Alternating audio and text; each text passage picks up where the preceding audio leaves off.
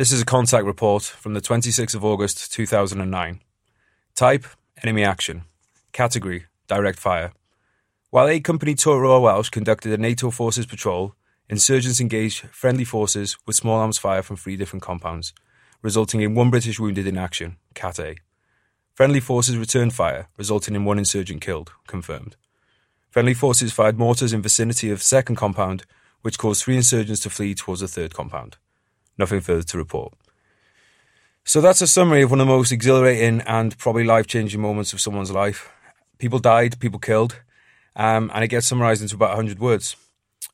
The confirmed kill on that day, that was mine, and the casualty was one of my best friends, and he got shot through the neck.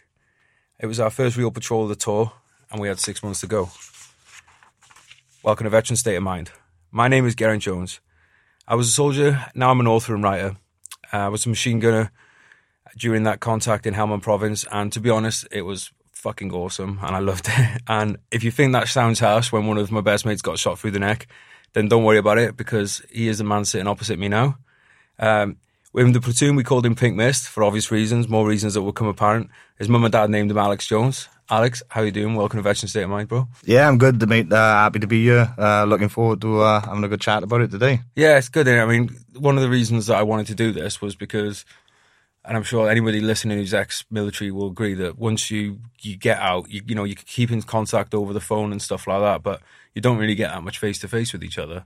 And this is a good excuse to stick it in the diary and, be professional about keeping in touch with each other and seeing each other's faces. And over the time, I'm going to want to get some of the other lads in, as well, and keep a matter of record about what went on, so that we can all kind of look back on it when we're senile as fuck and pissing ourselves in old people's home, shouting at we won't have TVs then, shouting at our robots or whatever we are doing at that point. So what I wanted to talk about today, mate, because we're going to do a few of these together. You're going to be a regular contributor to this. Guys, can't get enough of you. What I want to talk to today, because let's be honest, Afghan is something that it just tickles the boner of a lot of people out there. People want to hear about Afghan. We might as well have never gone to Iraq. No one ever asked a fucking thing about that. So we'll talk a bit about Afghan. So first of all, just bring everyone up to speed about how the fuck you ended up being in Afghanistan, being in the army in the first place. Give a real quick little spiel about that. Yeah, well, being in the army was probably something that I'd always wanted to do ever since I can remember. To be honest, I was never an underachiever in school or anything like that, but I'd never really thought of anything else other than being a soldier. It's not something that was ever sort of in my family either, really. I mean, I was one of the first, apart from obviously in World War II, where my great grandfather, was obviously in the war. But other than that, it was just myself. So that's sort of what I did. At the age of 17, I joined the Royal Welsh, or RRW it was at the time. So just tell people what RRW is. RRW was the Royal Regiment of Wales, and then we amalgamated then with the Royal Welsh Fusiliers to become the Royal Welsh. Infantry was something I'd always wanted to do as well. I'd never really thought about any other sort of trade within the army. I could have gone into other trades. I could have gone REME, engineers, anything like that. But I mean, my sort of idea of being a soldier was being a combat. Yeah, I mean, I'm not wanting to offend anybody who's listening who is in infantry, but really, boys, what the fuck were you thinking? I'm not joining the infantry. No, I'm totally with you on that one, bro. I mean, for me, it's like, I do think we'll get into this deeper. I think we're going to have a special episode about it, but what makes a soldier, and is a soldier born or bred and all that. And for me, it's the same, man. It always had to be infantry. And like for both of us, obviously, Royal Welsh was the local regiment. It's the lineage that goes all the way back to fucking, everybody's seen the movie Zulu. That is our descendants in the Royal Welsh at that battle. And beyond that, we got regiments that are over 300 years old, which is crazy to think about. I tell my American friends sometime about that. And we belong to regiments that are older than, the United States of America. And there's a lot to be said for that. And there's definitely a call in if it's like, if you don't want to be in the infantry, you shouldn't join the infantry. You should want to be there because it's the only way that you're going to put up with the fucking stupid side of it, which it is. And we'll get into more of that. So I'm just going to bring people up to speed how I got to know you. So I had a different background coming in from Alex. I was actually, I was in the TA when I was at sixth form, because the idea was that I was going to do TA at sixth form, TA at uni. And then when I graduated uni, I was going to do go the officer route into the army and be a platoon commander and all that kind of stuff and have a career as an officer. But then Iraq kicked off in 2003 and I thought, fuck this, I don't want to miss this stuff, because I think this is a constant through history as well. Soldiers always think when a war kicks off, it's always like, oh, if I don't get there now, I'm going to miss it.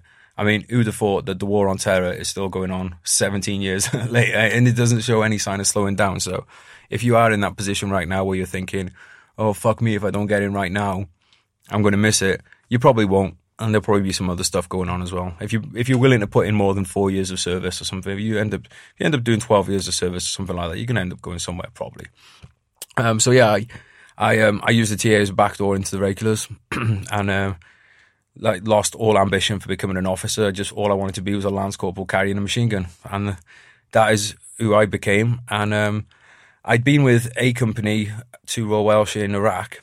So I came back because, again, it was one of those things that when you hear the boys you've been in Iraq with are going out to Afghan, there's no fucking way that you want to miss that. So I came back, got passed around the platoons a bit by a friend of ours who's, in our hierarchy. I don't think he actually wanted to move me to B Company and not have me go out with A Company at all. So fuck him. But I ended up with 3 platoon with you, and one of my first memories, not so much of you, but of our little clique of what eventually came, our like really tight little clique of friends out there, was that I thought you're all fucking assholes.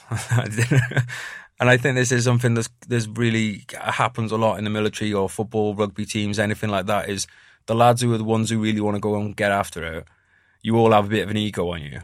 So when you come in and you see someone else who has a bit of an ego and a bit of confidence and a bit of swag and all that kind of stuff, you automatically go into full-on chimpanzee aggressive defensive mode, and you think, like, who the fuck is this prick? Like, I found out through Butch, who was the company clerk at the time, because she knew me from Iraq, and I was saying to her, like, who the fuck is this big-headed prick, from Recce platoon? And apparently the same day he's like, who the fuck is this big-headed prick from the TA?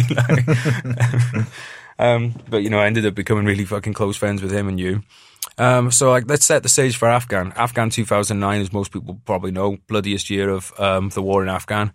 Things were going fucking nuts out there. By 2009, I think it's fair to say Afghan had switched from being the big kind of like the shooting war that people know from Free Power and stuff like that. And that's not to say there wasn't shooting going on, because there obviously was, and your neck is proof of that. But it would become an IED war by that point. Like, predominantly casualties were caused by IEDs. The thing that caused you to shit your fucking pants and thinking about it was IEDs. There was a lot of lads coming back with missing arms, legs, all that kind of stuff. The summer of 2009 was especially bloody, as quite often happens in Afghanistan and Iraq. When the heat goes up in the summer, things go fucking mental. I mean, like I said, they're always dangerous places, but you can just look at the statistics and see that things just amp up in the summer. They know it's been campaign fighting season there since the times of, Alexander the Great. And he didn't manage to sort the place out, so I don't know how we thought we were going to do it with a couple of thousand troops. But there you go. Well, we can talk a bit more about that later. But yeah, it was a crazy fucking place, and you begin your pre-deployment training a good few months before you go out to these places. And we were seeing on the news a steady stream of casualties. Unfortunately, including friends of ours. How was that for you, seeing, obviously, I don't want to bring up names unless you're comfortable with it, but seeing, obviously, a good friend of yours, he was out there just before us, I mean, what was that like? You're waiting to go away on tour, and one of your fucking, close boys, unfortunately, passes away. Yeah, I mean, I think by that point, obviously, we'd obviously done quite a few tours in Iraq, and as a unit as well as a battalion. So, I mean, I don't want to say that you become accustomed to losing friends, because maybe that's the wrong thing to say, but you are I think more prepared for it. But still, when it does happen and it is someone close to home, it does certainly affect you. And I think I personally, obviously you hear on the news about the deaths and things like that in Afghanistan, but I don't think I was quite prepared for the number of casualties that we were taking, which when we got out there and we were doing our sort of acclimatization in Bastion, I can remember literally on a daily basis. Yeah. Minimize and... Yeah, it's like you're saying, man, I think you're actually right. I think you do become accustomed to it. Because when you're on tour or something like that, in the battle group, and again, people probably might not understand this about Iraq in 2006, 2007, it was a regular... It was a regular number of troops getting killed there. It happened, and until it happens to someone that you know, it never fully sinks in. But it's like if by 2008, 2006, 2000 in Iraq and Afghanistan, you didn't deploy without losing people. That was the way it was. So it was going to happen. So there was that knowledge that it could and would happen. Like you just didn't go there as infantry and come back with people everybody being attacked. It didn't fucking happen. I mean, the day that we flew out to Helmand in the morning, I attended a friend's funeral in the morning, then we flew out there in the afternoon and stuff. And I'd be lying if I didn't say that when I was at the funeral and watching all that stuff happening in the family and everything, there was a little voice in the back of my head going, "You fucking idiot, man! What the fuck? What the fuck are you doing?" But it's what we wanted to do is the bottom line. And like you said, dude, I was surprised. Really surprised when we got there. So just to paint the picture for people, when you get out to theatre, you don't just like get off the plane. One thing I always thought it was going to be, it'd be like Platoon. You get off the plane and there's a bunch of like crusty old veterans waiting to go home, and they look at you and they go, "You're going to love the Nam, newbie." That doesn't happen. You go in as a unit, and then there's not usually that kind of like people waiting to come out, because we're so stretched in these places that you have to do relief in place. So you'll usually come in and there might be people going out an hour or stuff like that, but it's not like there's a whole unit waiting to come out, because there's not people to replace them in the fucking patrol bases. You need to go there before they can come out. So you kind of do your handover on the ground. And to be honest, when that happens as well, people are always just fucking dead sound.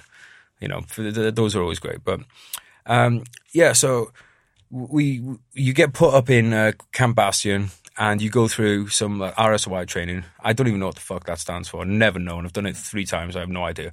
But basically what it boils down to is you acclimatise into the weather. So you do a bit of light PTs to start with in the heat. Because, you're going from, potentially, you could be going from British winter, around about 0 fucking degrees, and getting out there into well, you could get a 40 day in the summer out there. But it's definitely going to be a difference anyway. And then obviously, let's remember you got your kit and all that kind of stuff on. So you work into your fitness.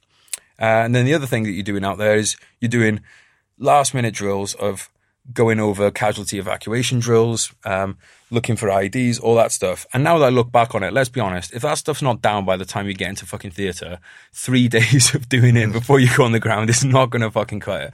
So if you are going to anywhere like that, get your fucking drills sorted before you fly out to the country. Because looking back on it now, man, fuck me, there were so many drills that we were doing where lads were shit. And we have to shoulder, as NCOs, we have to shoulder responsibility for that. Because really we should have done more of it in the UK. But let's be honest, we just wanted to fucking get away for the weekend and go and get smashed or smash whoever you were smashing at the time. Or, we definitely, that's part of that is on us as well. But yeah, don't leave it to the last minute when it comes to your drills. But there was a big hospital at Bastion, and if you are listening and you used to work at that hospital, then we fucking love you, thank you. And where we were in our tents, the Chinook has got a very distinctive sound on it. So the Chinook's the helicopter with the 2 kind of like big rotors up on top, and we call them walkers because it makes like a walker. You can just fucking tell these things coming, and we got very good at knowing the direction of travel that if it was coming in from. Probably meant it was going to the hospital, and then the other ones that come in as well would be the American Black Hawks, the Pedro teams, and they have like a little red cross on them, and I think it scared the shit out of us to see how often they were fucking coming in. Yeah, definitely. I mean, like every day, I think while we was in Bastion doing our RSOI, there were. Op minimize would be called. There was casualties coming in, and we were there for a few months, by the way. Not months, sorry, a few weeks, waiting to get our vehicles to take over the beginning of the tour. So we actually ended up being in Bastion for a few weeks. So sorry, mate, carry on. Yeah, I think the first night we were there, I remember Op Minimize being called immediately. So just explain to me what Op Minimize is. So basically, Op Minimize is it gets called whenever there's been a serious injury or a category A injury or serious injury to one of our forces or death. Then basically they call Op Minimize, and that is to shut off all communications coming out of Afghanistan. In terms of phones, internet, all that gets shut down. So it gives, obviously, the unit back home time to inform the family rather than sort of somebody ringing their girlfriend and saying, "Look, guess who just died." Yeah. We're going to talk a little bit about Op Minimize later because I know there's something that we both want to get off our chests about that. But we'll save that to the angry veterans section. But yeah, and something else that really kind of hit on when we were in Bastion was the vigils for people who had lost their lives. So, like I said, summer 2009, it was happening on all too regular basis. And what happens is they get everybody together. It's at Bastion. It's not on an immediate duty. You get everyone together and you have a parade. And they'll have somebody will they be there. There'll be a mate for each person that's died in the last. It's usually every few days, isn't it? They kind of group them together. So there'll be someone to speak on behalf of their friend.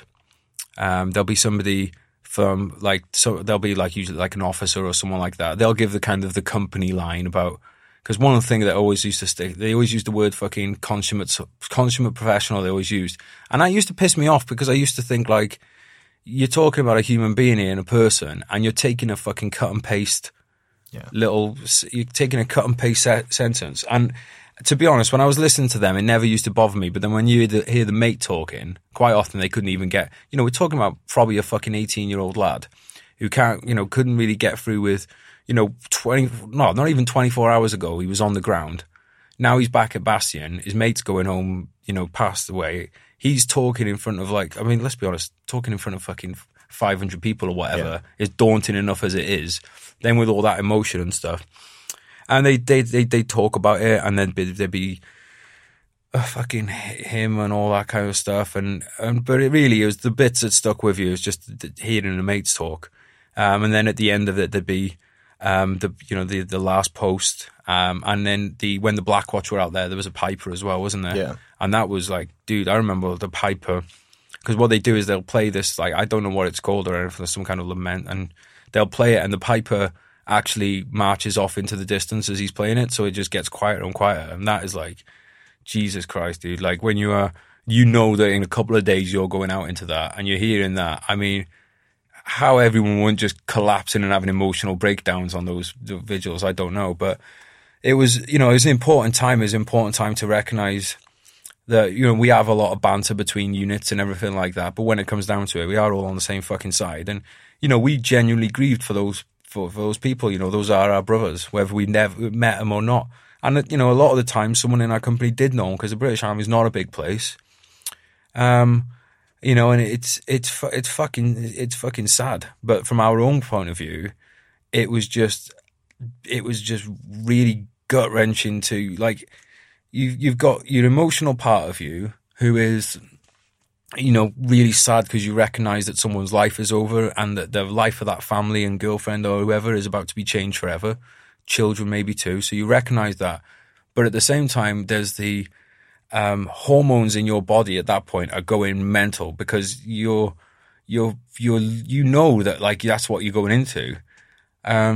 So it's a really potent kind of bunch of chemicals that are going through your fucking body all the time you're in these places. And we had our own kind of ways of getting over that stuff, which is black humor. Yeah. So what kind of, anyone's sticking to your mind about the black humor and stuff like that we were using Bastion? Because it's always around in the army, but fuck me, it ramped up when we were in Bastion. I think my favourite one was, and I know it sounds terrible to say, but looking back now, was one. I haven't said it. Bear in mind, this is what we're talking now, nearly 10 years ago, and it's still there. I think it was one Hewlett. Oh, mate.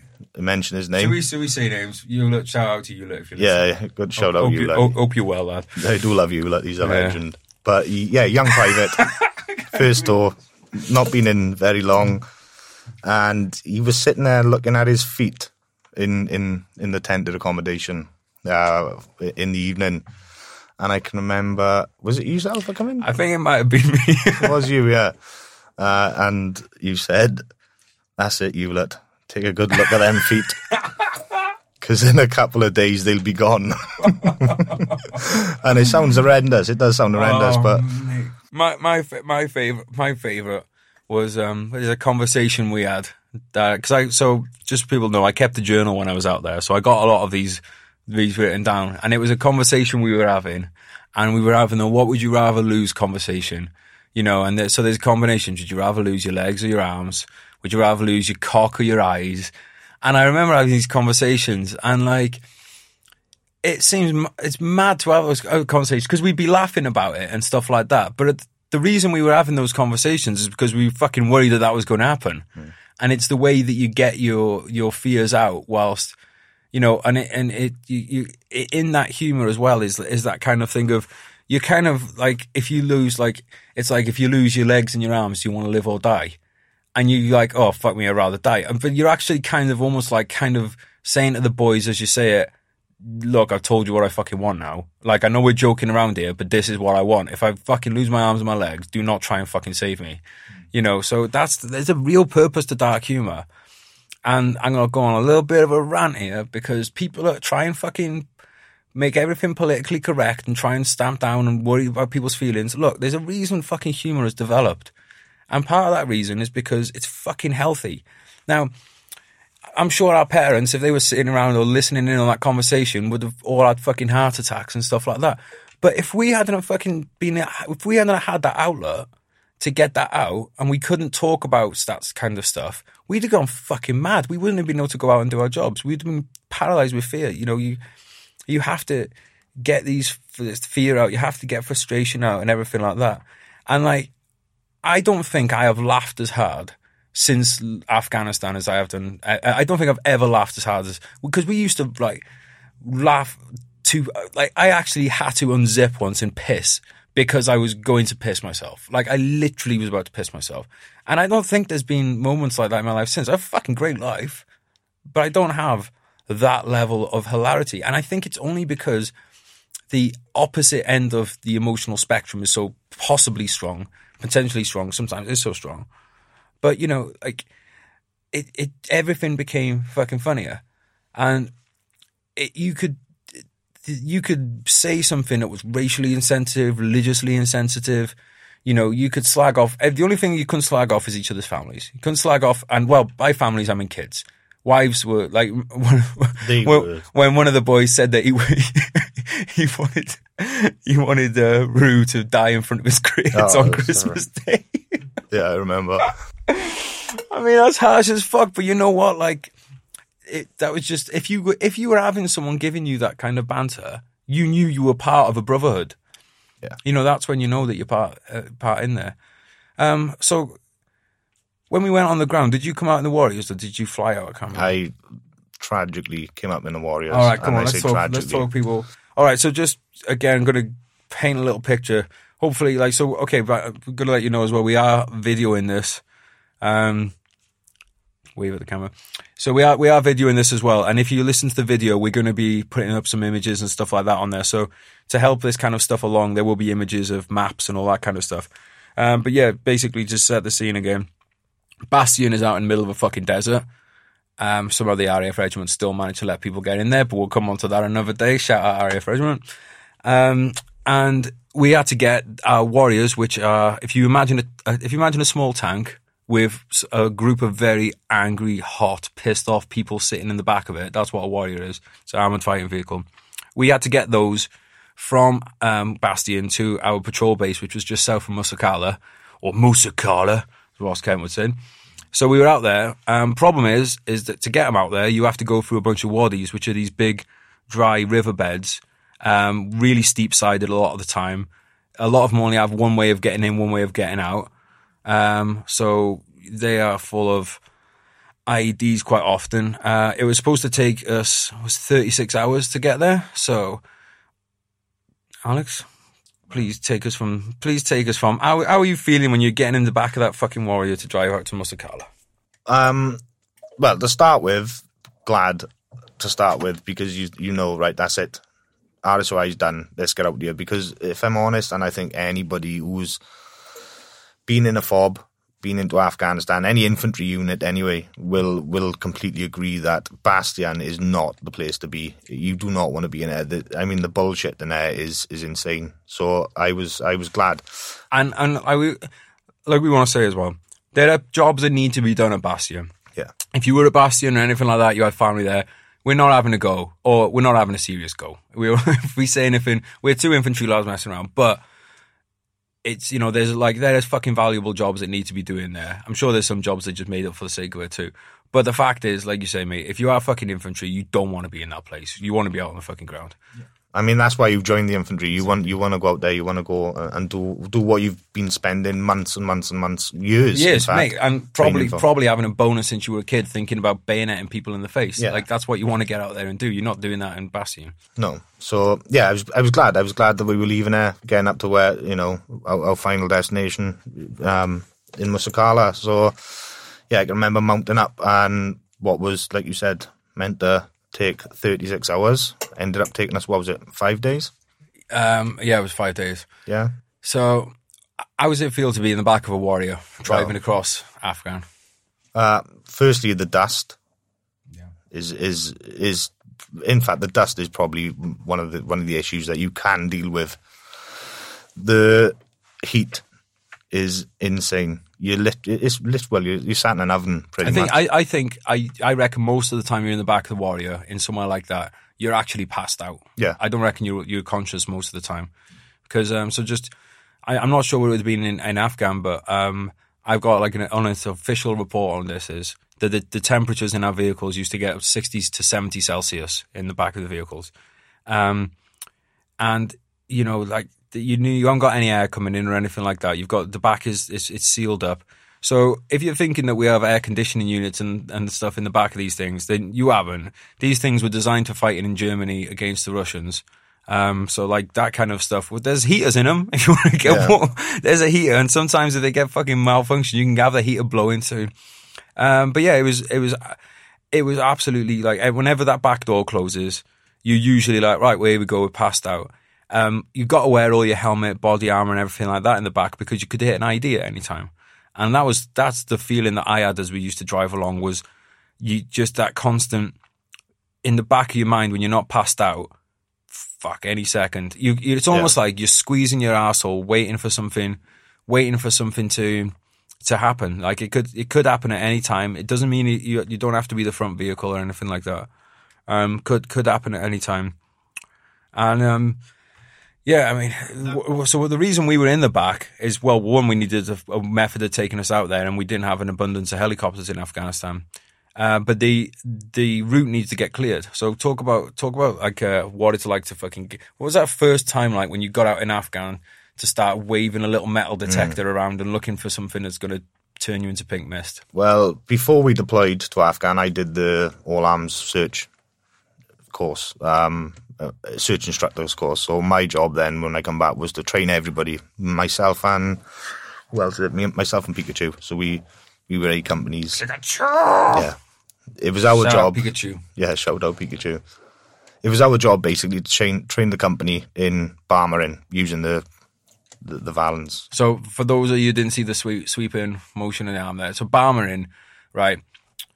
This is how you find IEDs in Afghanistan. You have a few lads with really shitty metal detectors, and you walk along sweeping these metal detectors in front of you and hoping that you find enough metal in the IED that it will give a signal. Then you lie on your front, you get everyone else to lie on the front as well, and then using your fingertips, your bayonet and a paintbrush, you start digging into the dirt pretty gently if you want to live. You start digging into the dirt so you can uncover what's underneath there. And a lot of the times, it turns out to be a piece of metal, just because there's a lot of these routes that were being used out there were being used all the time. and they were ID'd all the time. And sometimes these IDs were found and destroyed. Sometimes they hit a wagon. Either way, the result was there's a lot of fucking metal all over the place. Why we're using the same routes all the time, you can go and ask someone with some stars on his shoulders about that, because we, 2 Lance Corporals here, don't have an idea for you. We'll just say that it seemed fucking stupid to us. And yeah, you have to uncover what's in there. So, you know, if you guys have seen Hurt Locker, that most people have, there are bomb disposal experts, and they are fucking legends, and probably some of the ballsiest people in the world. We wanted to be infantry soldiers. I don't even know how you wake up as a kid and go, I want to defuse bombs. But fucking hats off to them, because we couldn't do what we do without them. But yeah, well, when it actually comes down to finding it, most of the time it's a young 18-year-old infantry soldier with a few hours background training on, like, it's not even a focus of the training. It's like you're usually at ranges, and it's the dreaded concurrent activity that you're doing at the back of the ranges. Like, I would say we probably had less than 6 hours on it. When I say 6 hours, I am being super fucking generous there. And this is probably the skill that's going to save the most lives on tour.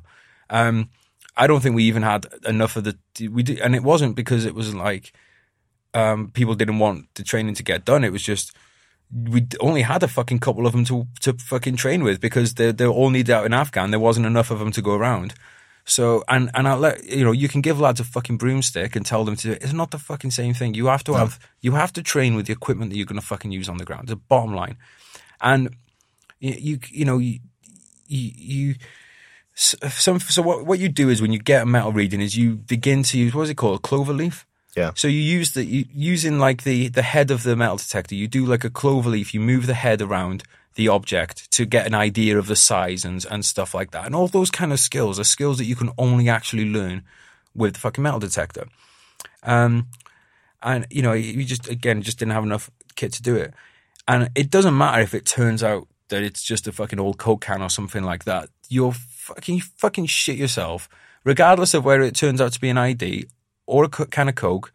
You shit yourself just as much when you're doing it. Because once you find out it's an ID and you haven't been blown up at that point, it doesn't really matter, because you're all right. You know, you're going to sound, but it's the nervous bit is while you're uncovering it. Yeah. I mean, on that route up to Musakala, I was lead vehicle all the way up there. And my job was, well, we went in the front too. All right, sure. Don't we hang on, no. For the record, you wouldn't lead all the way up. You lead for a lot of it. Most of it then, because when it became to the Barmering across a mismatch wadi. Yeah, you did a mismatch. Yeah, you did mismatch. Yeah, it was, we obviously had to Barmer across all that as well. And I can remember that was the first time, really, when we got to that mismatch wadi, that I'd actually Barmered live. That was the first time we'd done it. Yeah. I can remember we'd stopped at the mishmash wadi, and went through the process as you're trained to do. You stick the Valen outside the door, the metal detector, obviously clear the ground before you step out the vehicle first, and obviously at this stage, you're stood in a giant. I mean, you basically, anywhere that you walk there, you have to, and this is not so much when you start going through fields and stuff like that, you get a good grasp of where they're going to place, because it's all about probability, right? When you place an ID.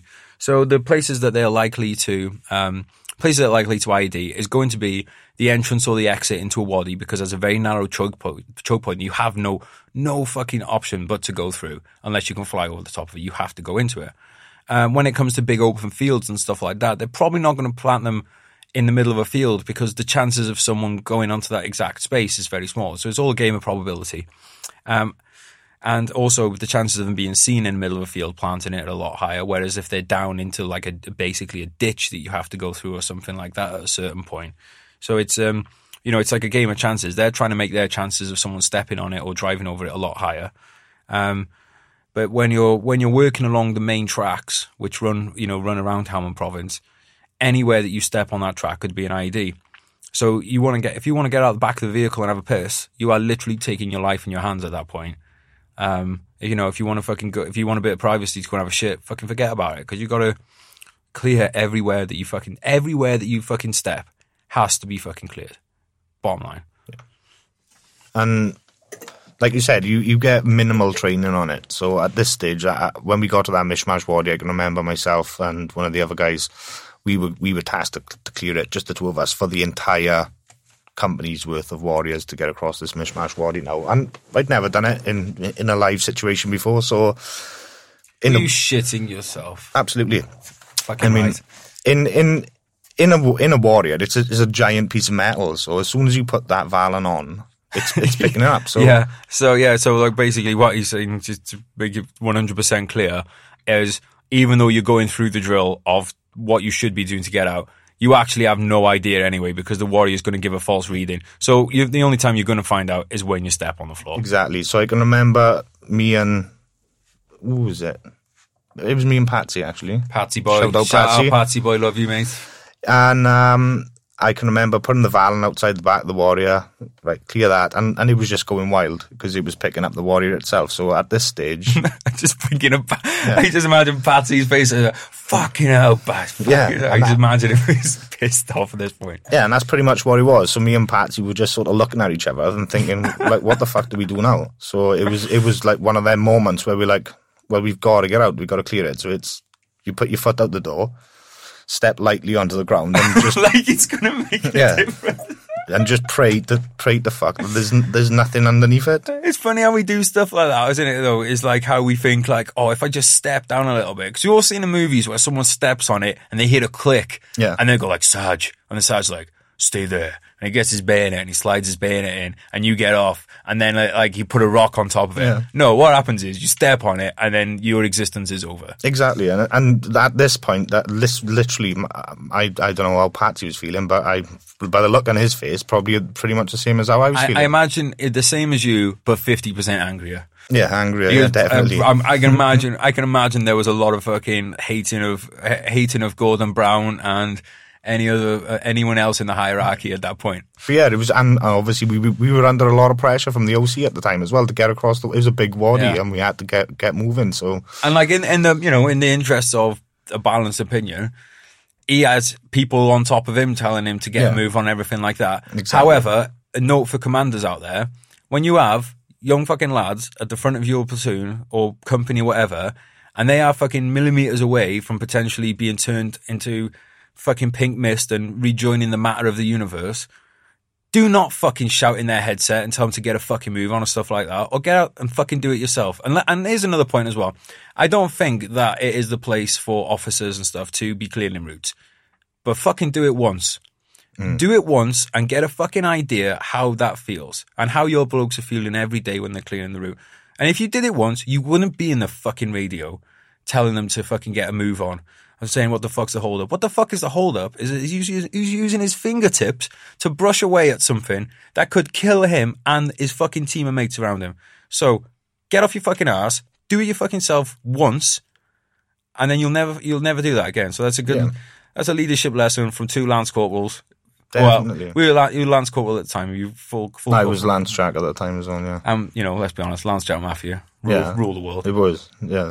But yeah, I mean, and that was my first experience of Afghanistan, and it was, I won't lie, I was shit to myself. We all fucking were. Yeah, I didn't know what to expect, and I think to clear that Mishmash Wadi, it took me and Patsy, it probably took us about an hour to clear it, and that was the start of the tour. By the end of the tour, we would have cleared that Mishmash Wadi in 5-10 minutes. And there's a couple of reasons for that. One is you got better at what you're doing, and the other is that some days you're just so fucking tired and shit, you just didn't care. Yeah.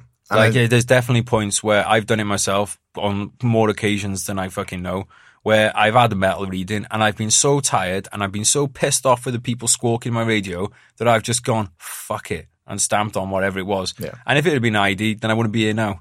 And it's not a clever thing to do, but unless you've ever been at the point of extreme exhaustion, you can't get I can't get my head into how I was thinking. Like now I'm thinking like, that's mental. How the fuck would I do that?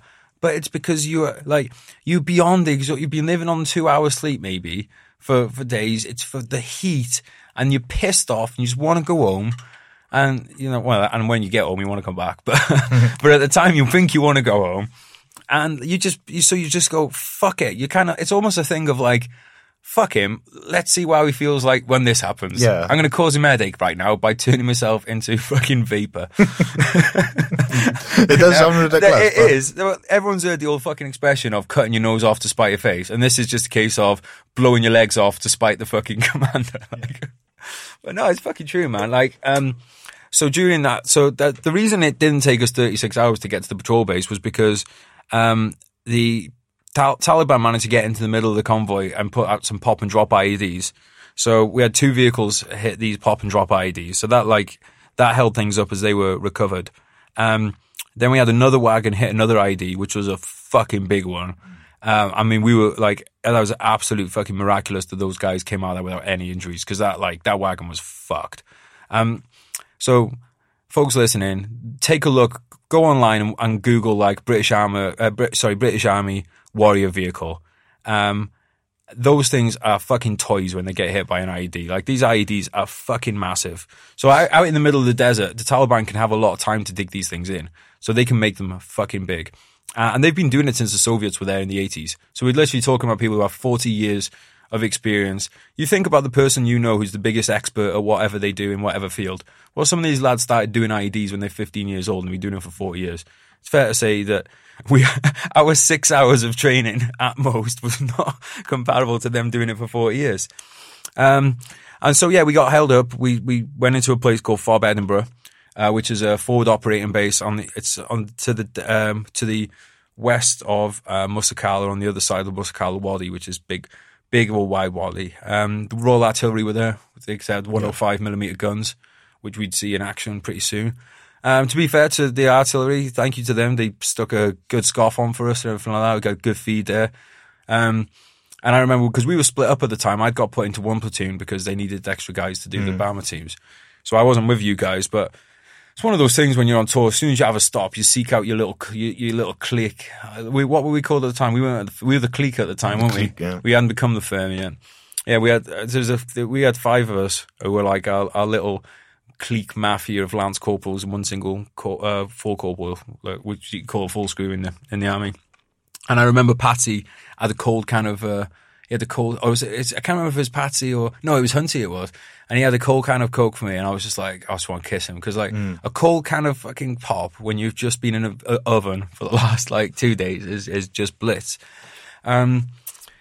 And then what we were told we were going to stay there for an extra day then, because there was so the company that we were taking over from, they'd lost 7 vehicles during their tour, and they'd all been kind of like pooled at Fob Eddy, and they needed tracks putting back on them before they could be taken out and taken back to Bastion, because these are expensive bits of kit. Even though they weren't the best bit of kit for the job, it's still expensive. I mean, fucking hell, scrap metal value on a Warrior's got to be pretty good, isn't it? Oh god, yeah. I almost said pikeys then. Well, I did say it then, but. Right, scrap the podcast. We're going to get sued. But yeah, so the idea was that we'd retrack those 7 warriors the next day, and that was a nice little morale boost. It was like, yeah, lads, about to start a 6-month tour. You've already had 2 warriors hit and a truck in the last 24 hours. Now you're going to work on these vehicles that are absolutely torn apart by IEDs. But as it was usually the case in Afghan, there wasn't actually the parts to do one of them, so that never ended up happening. Yeah. And then the next day, I'd be interested. I don't think we've ever really talked about this from your perspective, but the next day, to cut a long story short, we weren't even at the front of the convoy. My vehicle hit an IED, which is one of the, well, not probably one of the most fucked up experiences of my life. Not going to go into it in super detail here. All I'll say is that, like, I don't know, I mean, I fucking write for a living and I still can't think of a way of describing it. It's just, like I said, you're passing in and out of consciousness as it is. So it's a surreal experience being in the back of Warrior to begin with. You know, the next thing you know, every little, oh, well, fuck, you've been hit by an AD too. We're going to come on to that one. Fuck. So you know what I'm saying. But it's like every little bit of dust that's been collecting on this vehicle and everything like that suddenly gets shoved down your throat and into your lungs and into your eyes and into your nose. The noise is just beyond fucking belief. So your ears are ringing, your head's right. If you've ever played rugby or done any kind of contact sport, you've been fucking bashed in the head when you just like your knees are going wobbly. Like, it's just, you don't have a fucking clue where you are. Like, you're in the back of this metal box, and which gets lifted into the air. You smack against the fucking top of it. your fucking guts feel like they've been punched through the top of your head. And it's madness. And then there's this moment of, fuck me, because you like, there's obviously, you're not like, well, what happened there? Because you didn't hit a fucking speed bump. You just hit an IED. And there's a moment where you're just like, oh God, I don't want to feel it around my body now. Because you've always heard the stories about, when you get hit badly, you don't know if you fucked up or not. Do you know what I mean? Yeah. So you start because you can't see anything. Like in the back of these things, it's dark anyway, and now we've got dust everywhere. So you start feeling around your body, and I was just terrified that I'm going to put a hand on a stump or something like that. And that was fuck me. I can feel my chest, like talking about it right now. I feel like someone's fucking smashing my chest with a fucking sledgehammer. But you start shouting to each other, and at first it's just instinct, it's just chaos. And then I was the team commander in the back. I start getting a little bit more sense back together once I realised that, oh my God, I'm actually fucking in one piece here. And then I remember, dude, and I felt bad about this later for reasons that become apparent, but there was a little voice that came into my head like, fuck, I've been blown up. It's pretty cool. Because once I realised I was alive, there was that voice of, because again, in the infantry, we want to get shot at and have all this stuff happen to us. And when I started shouting around the back and I realised that the lads in the back were all right, I was like, oh, cool. Because most of the time an IED hits a vehicle in Afghan or whatever like that, a lot of times people do walk away from it, because if it didn't, there'd be no one left within a couple of weeks. Because the amount of IEDs, I'm trying to, if you go on WikiLeaks and look up IED reports, it's staggering the amount of IEDs that have been found and disposed of and all stuff like that. But yeah, we started shouting around to each other and, shouted out to the turret. The lads in the turret had been knocked out. And then I'm not going to go through the whole thing here now. It is something that I've written about. Writing about it helped me a lot. It's not something that I'm really ready to talk about in an open forum, so we'll leave that. But unfortunately, the driver of the vehicle later passed away. So that was it's fucking hard. It was hard then, still fucking hard now, man. It fucking sucks. And, it's something that you think about on a daily basis. So, yeah, moving on from that. Once that happens then, you don't have your mum come up to you and give you a cuddle and I'll give you a cup of tea. You have to crack on with your fucking job at that point. And we're still not even at our destination. There's still more shit to be done and things like that. And it's mad because it's the most momentous moment in your life has just happened. And you still got to just crack on and carry on what you're doing. Like you got to get back, you've got to get back in and start cleaning the route again. So in the aftermath of getting blown up, you're fucking running around, putting casualties onto helicopters and your adrenaline's going through the fucking roof and you 1 minute you're full of adrenaline, the next minute you shit in your pants and 1 minute you want to throw up and the next minute you want to cry and you haven't got a fucking clue what's going on. I mean, I realised about halfway through I'd been running around without my rifle for all of it. I didn't have you know what I mean? You get trained to never be more than arm's length of your weapon. And I don't think that I'd ever left my weapon before. And I went to get my weapon. My fucking weapons. I'm like, what the fuck is my weapon? My radio and stuff gone? Because you're just acting. You become a fucking little chimpanzee in that moment. And yes, you've got your training, and they say the training kicks in, and to a degree it does kick in. But you're fucking acting on survival instinct for a lot of it. But then you go back to, one of the things we had to do was clear an area for the, you've got to clear around. So again, when this happens and this fucking bomb hits your vehicle, or your vehicle hits a bomb, I suppose, the Taliban don't go, how we got you now? Okay, we're going to go home for the day. At any point, they could start opening up on you with small arms fire, with more. I think some mortars did come in, but they can start doing any of that stuff. And there's still the other fucking IEDs that are around there. Because they usually don't have one IED on its own. There's usually more, because they know what happens is people start to forget their drills, they start to run around, and if you put an IED quite close to another, the next vehicle comes to the rescue, boom, is going to fucking hit the first. Now, usually, if you go out in platoon strength, you've got enough people there to deal with one incident. But if you've got fucking two vehicles hit, at that point, you are fucked. Some of my friends have been involved in an incident where most of the platoon's vehicles got hit in a daisy chain IED. And how the fuck, well, I know how the fuck they came out of it, because the lads are fucking legends, that's why. But you can be massively fucked, and you've got to go back to being this cool, calm, collected person, which we know is very hard to do even when nothing's going on. when you've just been blown up and your ears are ringing and so it feels like you've been punched in the fucking face. And what's mad about it is I have a letter from that day. So later that day, we got to Musakala. We finally get to Musakala, DC, which is the district centre, which is the main kind of forward. Would you consider it a forward operating base or patrol base? It was a forward operating base. I would say more it's a patrol base, really. Patrol base, yeah. Well, it's a bigger. It's not as big size wise probably as the forward operating base, but it's a decent size. There's a good amount of people there and stuff like that. So we were able to take the vehicles in there, and then, you know, to be fair to our major, he got up on the Warrior, give us a spiel and everything like that, and he hit the right notes. You know, fair play to him. And then Sergeant Major, guess. Do you remember what he said? I can't remember. I know it was completely. He said, because I wrote this down in my journal. He said you'll all get a chance to practice your first aid on this tour. Yeah, that was right. Yeah, which he was probably trying to crack a joke. To be fair to him, he was probably trying to crack a joke, but we were just like kind of looking at each other like, did you just fucking say that? But anyway, while we were there, I got a letter off my brother. I had an e-bluey come through, which is a letter that people can send electronically, and it gets printed off at these bigger bases.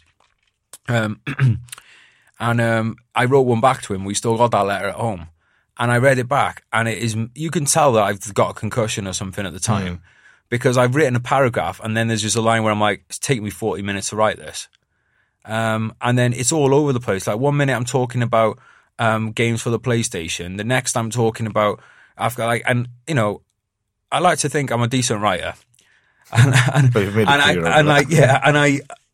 it's just, this thing is all over the place. And it's like, have you ever heard a boxer, like a professional boxer, speaking when he's in his 60s? Yeah. That's what the letter reads like. And I don't think at the time that we realised the damage, because we were all like, oh, if there's an ID and you walk away from it, no dramas. Well, actually, I think we know now from the research that they've done on NFL players and stuff like that. You get a fucking concussion or traumatic brain injury, you are not okay when you walk away from it regardless. Now, you might be down the line, but like, so today Wales are going to play South Africa. We're probably going to release this in January, so fuck knows how it's going to go. But we all know in rugby, if someone gets a big hit now and it looks like their light have gone off for a little, even if it's a split second, they get taken off for a head injury assessment, they can't come back. Well, that doesn't happen to soldiers. But it wasn't even something that we were told about. And to be honest, I don't buy into the idea that nobody in the medical field fucking knew about this until a fucking Will Smith movie came out about it with the NFL players. I don't fucking buy into that. And again, at the end of the day, don't have a fucking choice. You need to crack on. But we could have done things differently, because if you knew lads might be suffering like that, you might just keep them in the back of a vehicle for 24 hours, you know, get a medic to look them over. Or if you're at a patrol base that's actually got a doctor, you should probably have the doctor just look everybody over, regardless of, because again, this is something that I'm sure on this podcast, I mean, it's called the Veteran State of Mind fucking podcast, so we are going to talk about the head a lot. But it just seems to me that was totally neglected at the time, that aspect of, you know, what could be going on in the head. And to jump ahead a little bit as well, during a tour, whenever you come across an IED, quite often what you do is you get the hurt locker guys, as I call them, they'll come in and blow the IED. And you'll get into hard cover when it happens, but you might be really close to it. And to try and explain, what you're seeing when you watch a video of an IED go off or something, you can see the blast wave, because what the thing with the dust does is it shows you very clearly the power and the speed of a blast wave. So you imagine when you slam the brakes on a car, you know, your head gets thrown forward and everything like that. When a blast wave passes over you, you might tense your body, put a knee into the ground and kind of hold your ground like that. But your organs and your brain and stuff is getting slammed around in your head. Because like, I always used to wonder when we'd spend days cleaning things, be like, why have I got such a bad headache? And your ears are ringing. You know why your ears are ringing, because it's loud. But basically, it's equivalent. Every time one of those goes off, it's getting fucking punched by a fucking heavyweight in the face. Yeah. And like, I do worry about like lads that have done the engineer's job and stuff like that, who have probably been around hundreds of these things. And not just them, like lads that were out there in 2006 with danger close airstrikes, which is like basically an airstrike right on fucking top of you, you know, excuse me. blast wave, fucking blast wave. Your brain is getting thrown around inside its fucking casing. So if you work for the MOD or anything like that and you're listening to this, please get a fucking grip of this situation and start looking into it, because it's fucking too late when you get to the point like they've got with the NFL now, where people just get to their 50s and are fucking vegetables. Fuck me, that was a rant. That was a good rant.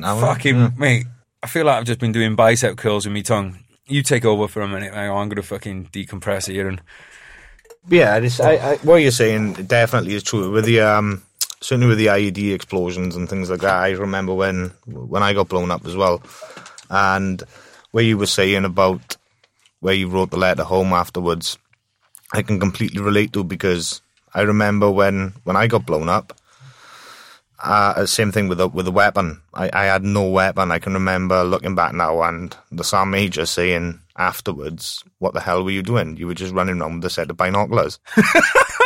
You can't. And when I look back now, I can see. I was like, where was my weapon? I have no idea. Right. So I was on R&R at the time, so I missed this little spectacle. Did you have the binoculars to your eyes when you were running around? No, with them? Absolutely not. I'm not even convinced, right? Because we'd been blown up, everything was smashed to bits. I'm not even convinced the binoculars were even usable. So we'll come back to that, because that incident was a pretty big one too. Let's so we started this podcast, which is, how long are we going for now? We go for about an hour. Fuck me, mate. Yeah. We need to catch up more often. It's my rant, it is. We haven't even got the Minden yet. It's 3 days in, let's all. Day 3. Oh, fuck. Right, okay, let's gloss over it. So, what happened next is we went to a checkpoint, which is basically a very small, very primitive patrol base. It looks like something out of the Flintstones, little Barney Rubble's place. And it's fucking awesome. It's everything you want as a fucking infantry soldier, is to be put in this nice little, because let's be honest, we all hate being cold and wet in Brecon, but it's alright being hot when you can wear your little skimpy platoon sergeant shorts and, cut around, you got your body, like, we dressed properly to go on patrol, we had our shirts on and all that kind of stuff, because they'd cut down on, the old days where lads were rocking around there with like, like if you got a bunch of shit tattoos on show, and they cut down on that, because I think it was the Americans were getting more involved, and the, whoever was their general was like, looks like Vietnam out here. And apparently, if you don't have shirt sleeves on, the next stage is you start raping the locals, which is literally what we were told. I never had the compulsion to rape anyone out there. I mean, so you looked a little tasty a few times, but that was just when the light was catching you, right? But no, like, I can't say that wearing a t-shirt under my body armor ever made me want to rape someone. Definitely didn't make me want to start shooting civilians, cutting ears off or anything like that. So I don't really know. I do kind of see where they're coming from. They said, like, it's a slippery slope if you're not doing one thing. But personally, I think it's fucking bollocks. I do see that. I see where they're coming from, but I strongly disagree. But yeah, like, we were in this little patrol base and we were having the fucking time of our lives, really, weren't we? It was just a platoon of us. How many people were manning it? It was only about three or four people up there, wasn't it? Where? On that little patrol base, that little tiny one. Oh, you're on about Roshan Tower. Roshan Tower, No, not Roshan Tower. Himmel OP, you're thinking of. Oh, Himmel OP. I'm talking about Zulu, when we're in Zulu. Oh, right, yeah, Zulu, yeah. So Checkpoint Zulu. So we had, you got a couple of little sangers, this little, like I said, again, on the video, check out the video, it's going to be on YouTube. Check out my Instagram for pictures of all this kind of stuff, at GRJ Books. And, yeah, we were going out on patrols. We had, in our platoon, we were so lucky. We had the best platoon commander and platoon sergeant you could ever fucking ask for, with a Boston Turkey. Both of them are fucking legends. And then Di and MJ fucking awesome too. The other two sergeants in there. We had a great fucking platoon, great bunch of blokes. And we're going out on patrols. We weren't really getting contacted on the patrols because we were in a bit more of a benign area. There was the risk of IEDs, but what would happen is we'd get shot at in the sangars and stuff like that. And it wasn't like 500 Taliban coming in. Like, so basically, at this stage, the Taliban had realised that they couldn't go toe-to-toe with British soldiers, American soldiers, and come out alive. And not that they're afraid they're dying, but they are in the business of winning, which I think we, again, both agree that they have done. And, I just want to fucking spit saying that, but it's true, isn't it? But let's come back to that. What they were doing at that point was basically harassing us. So they would plant IEDs because they knew that they knew at that point all they had to do was hold on for a few years, play the long game. So all they were trying to do was kill us, and sap the morale of the publics back in the United States and the United Kingdom, because they knew that we didn't have the stomach as a nation for a long, protracted war with heavy casualties. So we could kill 500 of those fuckers, and if they kill one of us, they think it's a win, because there's not 500 people in those Taliban families, or be it in Pakistan or Afghanistan or wherever, who were then going, oh, we need to bring our Taliban fighters home. No, it doesn't happen. They're going, oh, Al Akbar, that's great. He's dead. Yeah, here's another son of mine that can go and join up for him. They fucking keep throwing their families into it. They want them to be doing it. So basically, in Sangin, I would say, without a doubt, Sangin was the worst area to be in. That was seemed to be the Taliban's main effort in Helmand province. Where we were, I think they were doing basically the same as us. We were trying to hold the ground. They were trying to hold the ground and stop us expanding. I think that's kind of where we were. So they would do harassing shoots on us. It was predominantly IEDs, mortars sometimes, and things like that. But yeah, we had a great time there. The only time there that I remember I was really fucking pissed off was my GPMG, which is my machine gun, was on the floor of the Warrior when we got blown up. And the vibration, so like in a machine gun, stuff like that, you got little springs here and there, all these like a few little finicky little objects inside the gun that make it go pew pew pew. And when we got blown up, well, I realized this thing was on the deck plate on the floor, and the Warrior's clearance off the floor is about what, foot? Yeah, if that in the dust. So this machine gun had suffered the entire kind of force of that blast, and I was not I was not convinced that it was going to be okay. And I asked if we could test fire it into an empty fucking wadi, and we asked for permission, and we were told no. Again, what the fuck? Why would you? Right? When you're in the UK and shit like that, you go to the ranges often to zero and test fire your weapons. Why is it when you get on tour, when people are actually shooting at each other, you're then not allowed to test fire? That is fucking mental. And then one day, there was a concert going on. So opposite us, we were on one side of the wadi, and on the other side of the wadi, there was a recently newly acquired compound which was being held by mostly the Afghan army, but also some British troops there. And every night that place got attacked in it. Yeah. And we just because we were a little bit too far out of it to really kind of contribute. But fuck me, that was nice to watch, wasn't it? Yeah. Like, because it was, picture the scene. Got a beautiful sunset, sun's going down behind the mountains, pink skies, and then you got the tracers bouncing around everywhere, some nice RPG airbursts, maybe a bit of fast air, some artillery coming in. And it was nice to watch. Yeah, yeah, exactly. It was fucking frustrating because you want to get stuck in. And there was one day where they were in range of the GPMG, and they were starting to break between the compounds, and it was just literally like a machine gunner's wet dream. And I was like, right, finally, here we go. Start mowing down hordes of the enemy. Click, click, bang, bang, click, and it just wouldn't repeat. And it turned out that there was like a spring in there. It was fucked. And we had to get it replaced. But that was my only bad memory from that place, because the frustration. I mean, I wanted to take that thing and charge the probably 700 meters, just charge it and start beating them with it. Like, I was so fucking pissed off because it was totally avoidable. We could have test fired it days ago. Yeah. Got it replaced, and then there could have been a bunch of mowed down enemies and their wailing widows. But instead, it was just me going, what the fuck? I'm fucking pissed off. But yeah, so we stayed at Zulu for a while. Got rotated out there. I'm going to stick some stuff online about Zulu. We got some pretty funny videos of us poking black widows' nests and stuff like that. Yeah, that was by my bed. Yeah, it was by your bed. We were trying to provoke it into coming and get you in the night. But that was a great time, man. That's probably one of my favourite times in Afghan. Then we went down to patrol base from Minden, and I think it was the first day. We were down there or something. It was pretty much, we just got there, hadn't we? We just literally gone to the main patrol base at Minden. Before we went for a patrol down south. I think it was on our third day of patrol. Oh, tell them the bags of meat story. Yeah, that was pretty horrific as well. That was, you should have laughed. Yeah, that was. But it was funny. Well, we was all sat in camp one day, weren't we? And we all, there was obviously a massive explosion, and initially we thought we were being mortared. So we had that. What was that tower called? The camera on it. Cortez. We had Cortez. So they reviewed Cortez to try and find out what had happened, and it turned out that there was 2 people on a motorbike.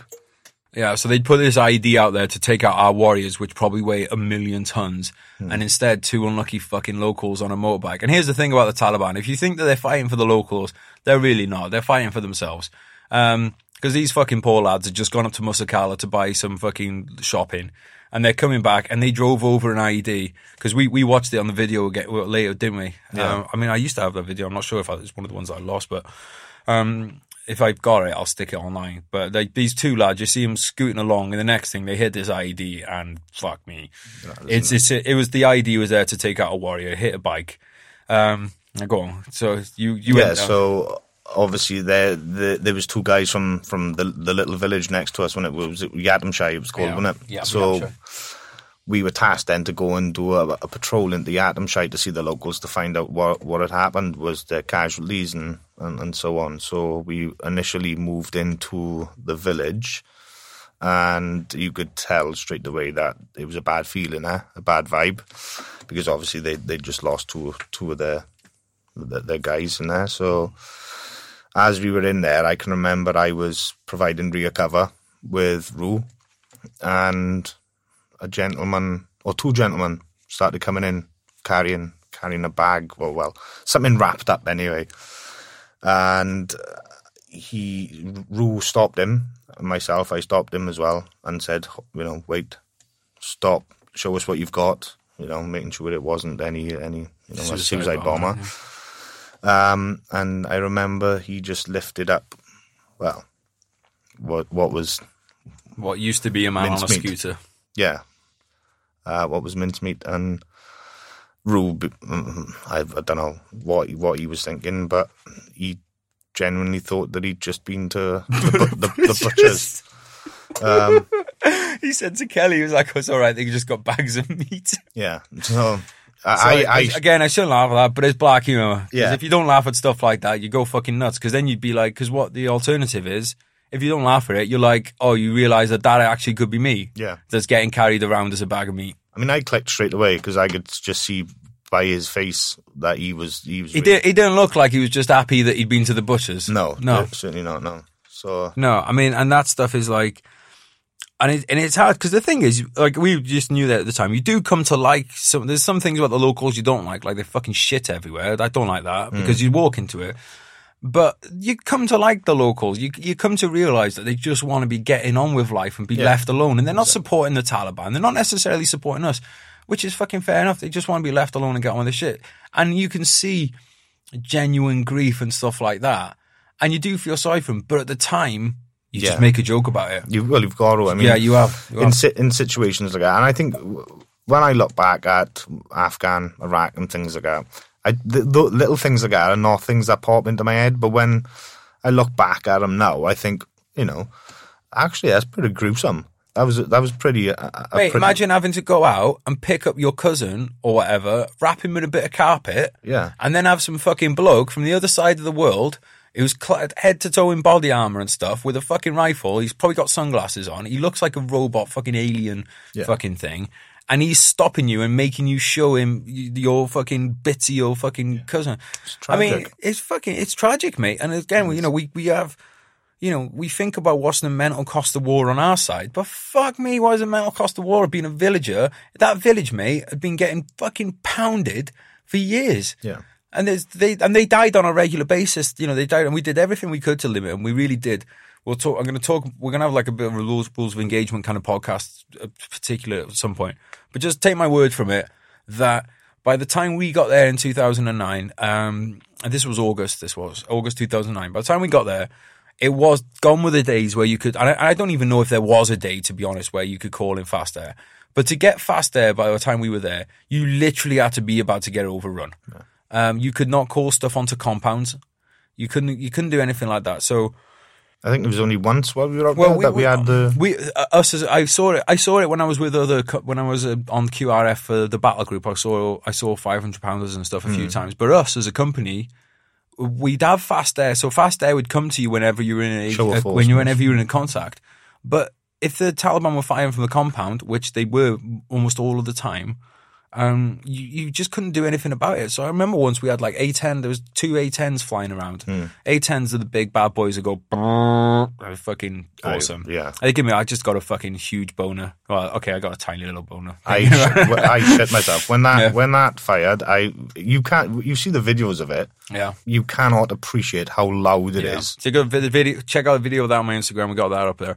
But yeah, the only reason that happened was because the Taliban fucked up. And 3 of them came on bikes and went up onto a ridgeline. So as soon as the A-10 pilot saw that they were outside the compound, he just came in and lit them up. Because no one knew it was coming. I just happened to be looking. I had the fucking camera.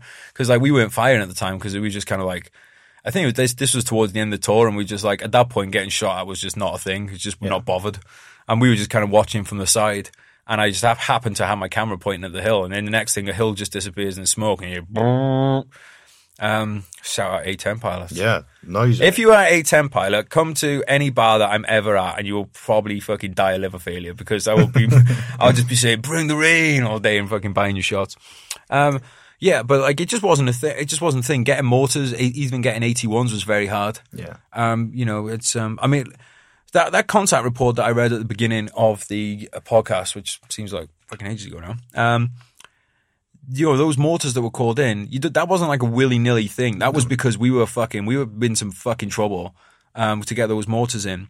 But what I didn't read out of that podcast was, after the nothing third to report bit, there's 2 full paragraphs going on about how much effort we went to positively identify targets, to avoid civilian casualties, and all that kind of stuff. The reason I had that contact report is because it was on WikiLeaks.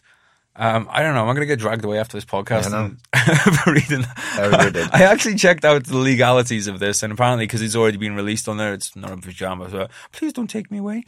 Yeah, but people say about collateral and stuff like that in war, and the cost of civilian. Yeah, obviously there are, but I mean, are you going to say something that's going to get us banned off iTunes? No, totally not. But I think it's massively blown out of proportion. Yeah, people think that we're fucking cowboys. Yeah, and we're going out there, and we because I've heard a lot of it. You hear a lot of it. Obviously, things have happened out there, but there are massive hoops you've got to go through in order to call in fast air, to call in mortars, artillery, and stuff like that. And you can get told no. Yeah, even if you on the ground think that it's the right thing, they can just say no, because at the end of the day. And it makes total sense, because there's no point in us being in a place trying to win over the local populace of the village and then flatten someone's fucking house and kill his grandma, because then they're not going to come back on site. The problem is that by the time we got there in 2009, for 3 years, we had been flattening everything. Yeah.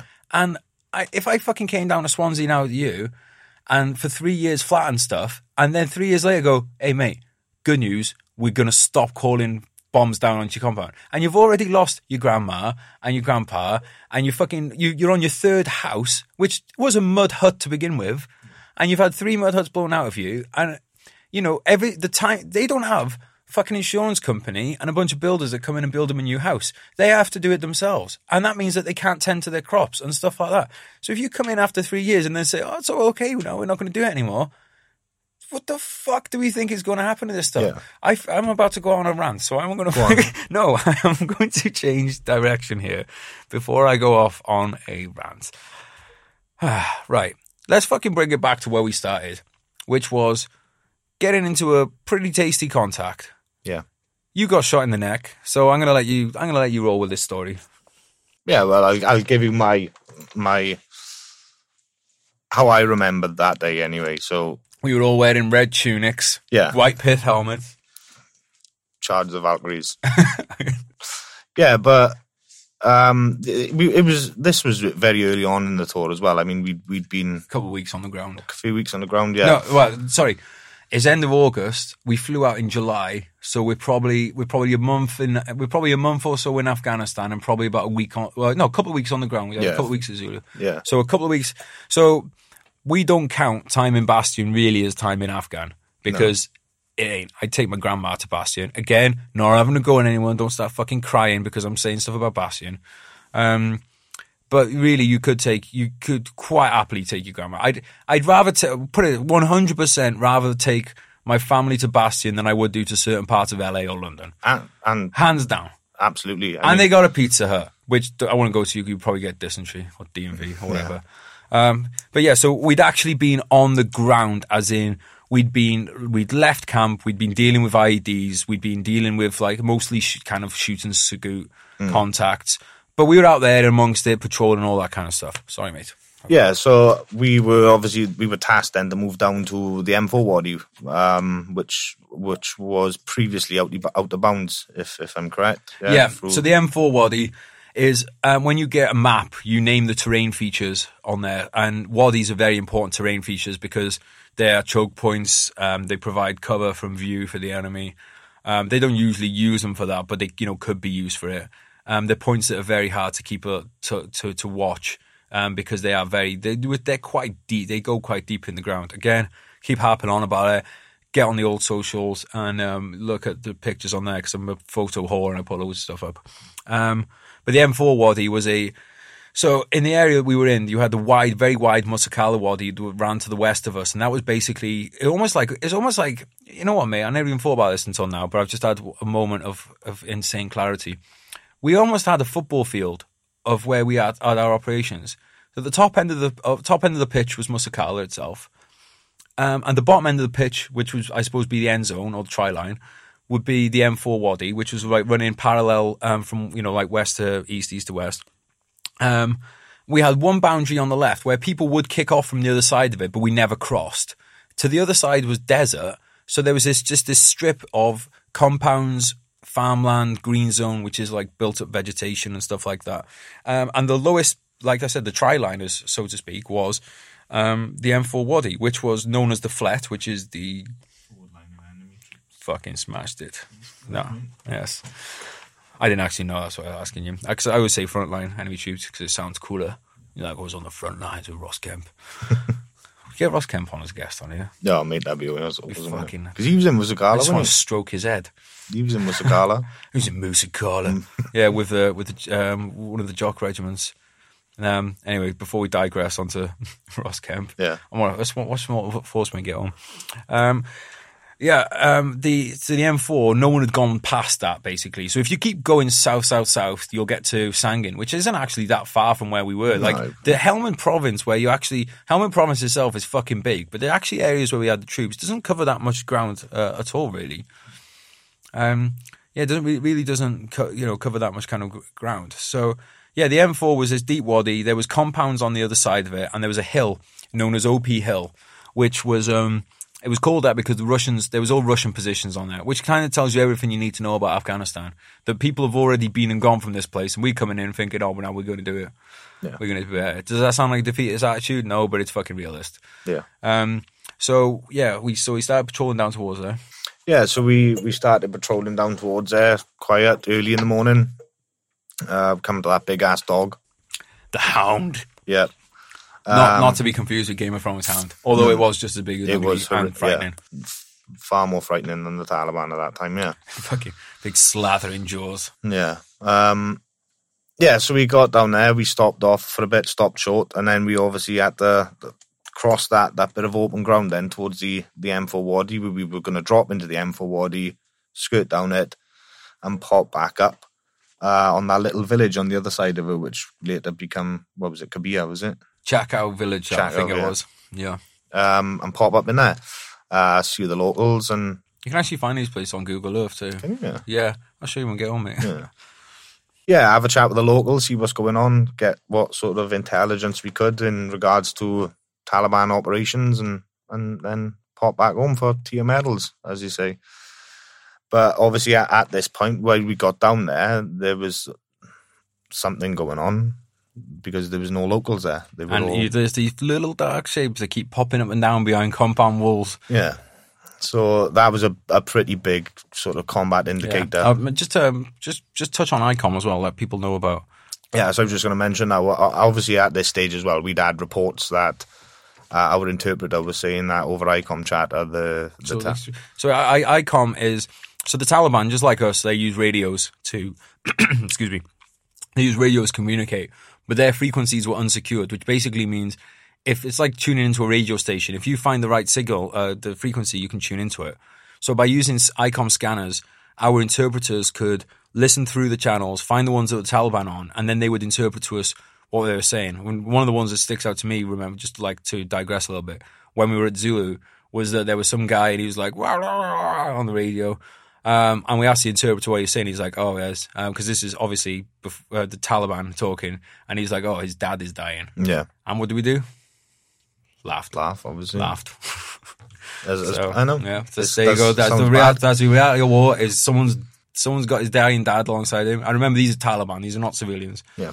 Dying dad alongside him. And we're laughing because fuck them. They're trying to kill us. Definitely. So, yeah, we'd obviously had that over the ICOM chat, but as well, saying that they were preparing to attack. But we used to get that quite a lot, from what I remember. I mean, they fucking give it big licks, the Taliban. They're like that lad in a bar who's got a tap-out T-shirt on, who's constantly saying, oh, I'm going to attack, hold me back, back.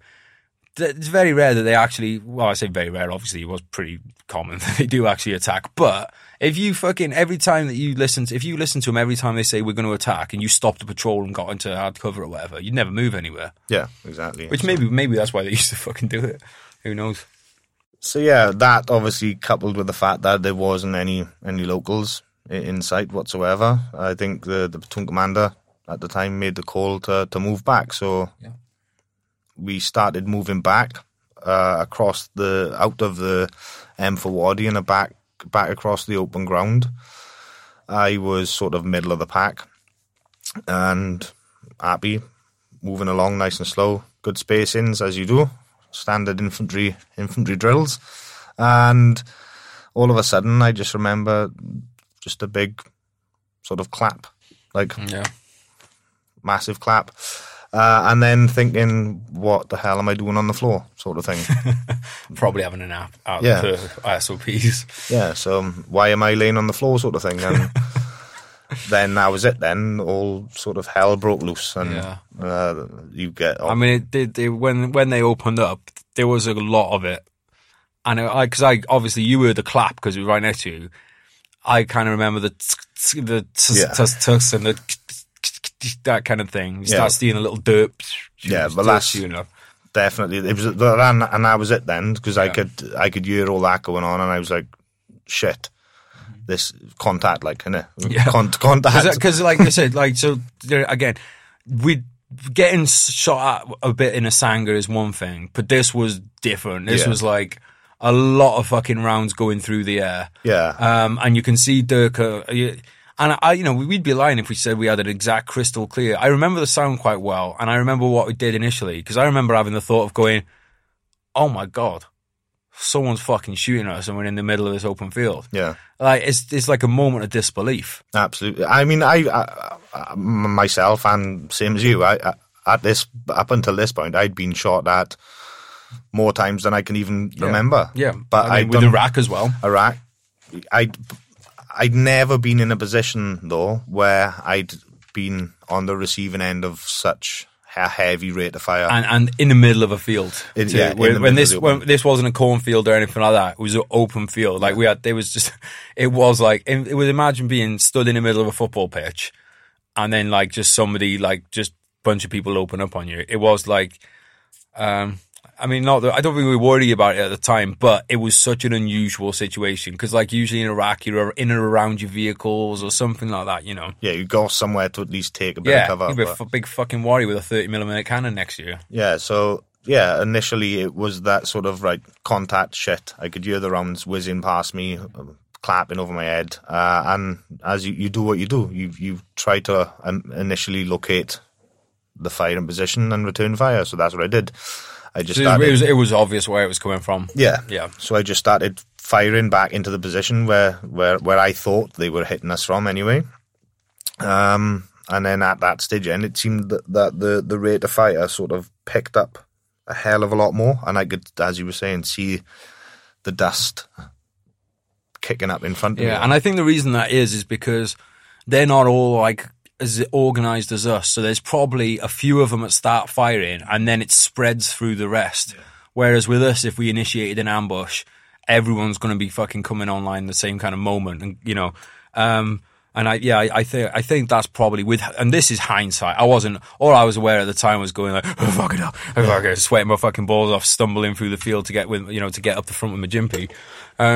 But I'm pretty sure that's probably what it was. And again, I could be totally wrong with this because memory is not the best thing, but I don't remember any RPGs. I just remember small arms.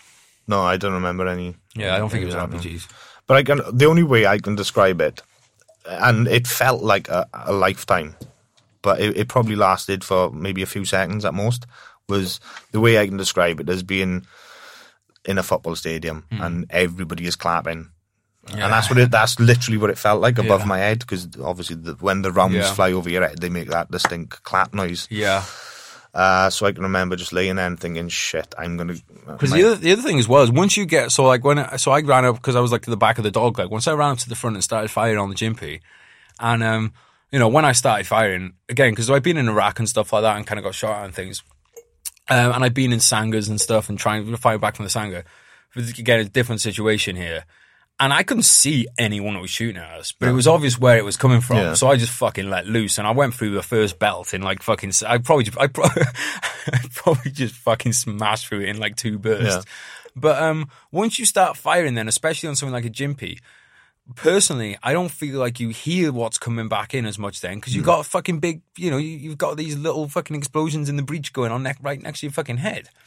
Yeah. So and people are shouting at that. People start shouting, and I think once you start getting stuck in, you become a lot less aware of what's coming in. Yeah, and I can remember then. I obviously at that stage, then I was like, I'm in the shit, because there was nowhere for me to go, and I couldn't see anybody else. I couldn't see any of the rest. Obviously, they'd fanned out a little bit, so I couldn't see anybody. So I was screaming contact. I was trying to give target indications where I was firing into. I was firing my rifle, firing tracer, and there was no one. And then I sort of remember thinking, fuck, what is that? Like, that's hurting a little bit. And then why is my neck sort of burning? I laugh now, yeah. I laughed at the time, but... Yeah. But I can remember thinking, shit, why is my neck sort of burning? And so I lifted my hand up, felt it. And, well, as I went, sort of touched it, obviously where the exit wound was, it was a massive fucking hole. So to explain to people where the injury was, because when it says shot in the neck, it almost the first people thought it's going to be how the fuck do you survive getting shot in the neck. Yeah. So we should describe how fat your neck is, shouldn't we? Yeah. Well, they can see it on camera. It's basically where you got hit was, at the back of your neck, obviously there's like you've got a little bit of space there because if you didn't have it, you wouldn't be able to turn your neck or lift your head or anything like that. So the bullet where it hit him was just to the side of his spine, but without hitting any of the major blood pipes or anything like that, which is, so that's how you survive getting. And then as we go through these podcast episodes, listeners, I think if you haven't served in the military, you might be surprised to know how many people end up surviving headshots and neck shots and neck shots, especially neck shots, face shots, headshots. Yeah. Look, put it this way: if your body can survive losing 2 arms, 2 legs, or whatever like that, it can survive getting hit in a lot of places. The body is pretty fucking resilient. On the other hand, you could have a tiny piece of fucking shrapnel that happens to hit the right part of your heart, and you're fucked. Yeah. But he did get shot in the neck, although some people disagreed, didn't they, at the time? Yeah. Do you want to tell? I don't know what the disagreement was, though. The disagreement was somebody who should not be named, who was above us in the chain of command, said that, you can't have been shot through the neck. It must have been a stone that flicked up and hit you or something like that. So there you go. Yeah. I remember that now. Yeah. And just to make that wasn't our boss, because our boss is a fucking legend. Yeah. So yeah, I don't understand how a stone could have created an entry wound and an exit wound. Me, I could throw a stone that far, mate. Yeah. That fast. You can see my stone throwing skills. But yeah, I remember, like I said, I stick the back of my neck, and there was just a big fucking hole there. And I remember just thinking, fuck, what's going on? And then I looked, obviously, and that's where I could see all the blood and stuff, which I'd not noticed until this point, all down my arm. So yeah, I just screamed medic, thinking obviously, and this place. I just remembered something. At this stage now, I'm thinking I'm in a lonely place because I was on my own. There was no one there. I shouted fucking medic and so on. And the first person that come running over to me, I just heard a little tap of footprints as I was still firing back, was Rue. Yeah. And Shout out, Rue. yeah, shout out Rue. And he jumped down next to me and said, "Fucking hell, John, we got to get out of here," sort of thing, like, and I was like, "Rue, I've been hit." Turned to show him, and I was like, "Oh, how bad is it?" And Rue, being, brutally honest as he is, turned around and said, "I'm not gonna lie, this pretty fucking bad," like, which did wonders for my. I'm not gonna lie, bad. Yeah, he's pretty bad. So he plugged me with his fingers. So I've had Rue inside me. In many ways. Yeah. And then a medic come running over. I won't mention his name. We won't mention his name, but fair play. Hey, he came over to you. He came running over to you while I was fucking cracking round. And, like, if you're a medic, obviously the more skills you got, the better. But the one skill that you have to have as a medic, and we saw this when I got blown up as well. I'll say her name because she's fucking legend. Emma. She came running straight to, and like I said before, you step out of the vehicle, you don't know what the fuck is around there. Emma and Jesus, and not actual Jesus, but signal of Jesus. Those two came running straight to the fucking vehicle without a single fucking thought for their own safety. They did that. And if you're a medic, the one skill that you have to fucking have, you can fuck up sticking needles in people, anything like that, but you have to have something inside you that makes you run to people that are calling for a medic, calling for a corpsman, whatever it is. Because if you can't do that, then nothing else matters at that point. You have to basically have the fucking balls, and I'm talking about female medics here too, because they have fucking balls too, of running into a because it's usually a fucking danger zone because you wouldn't be lying on the floor or whatever in the first place if it wasn't, to come running out. So fair play to him. He fucking did that.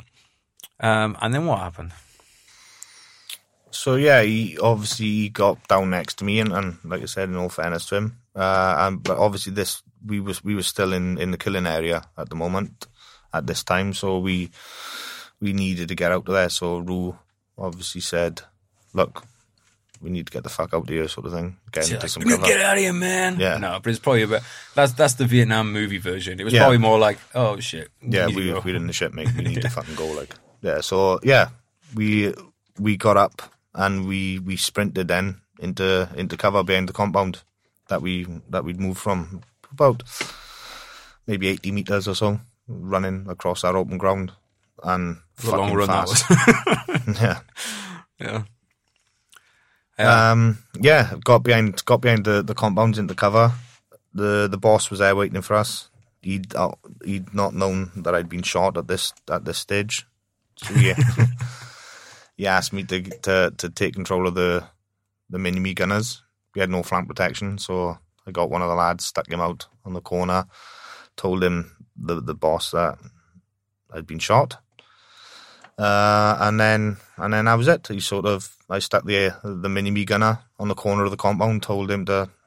I was hyped up at this stage as well, fucking pumped, as everybody was, innit? Yeah. So I think the mortars are coming in at this point as well. My words to him were, if anything moves, just fuck it up.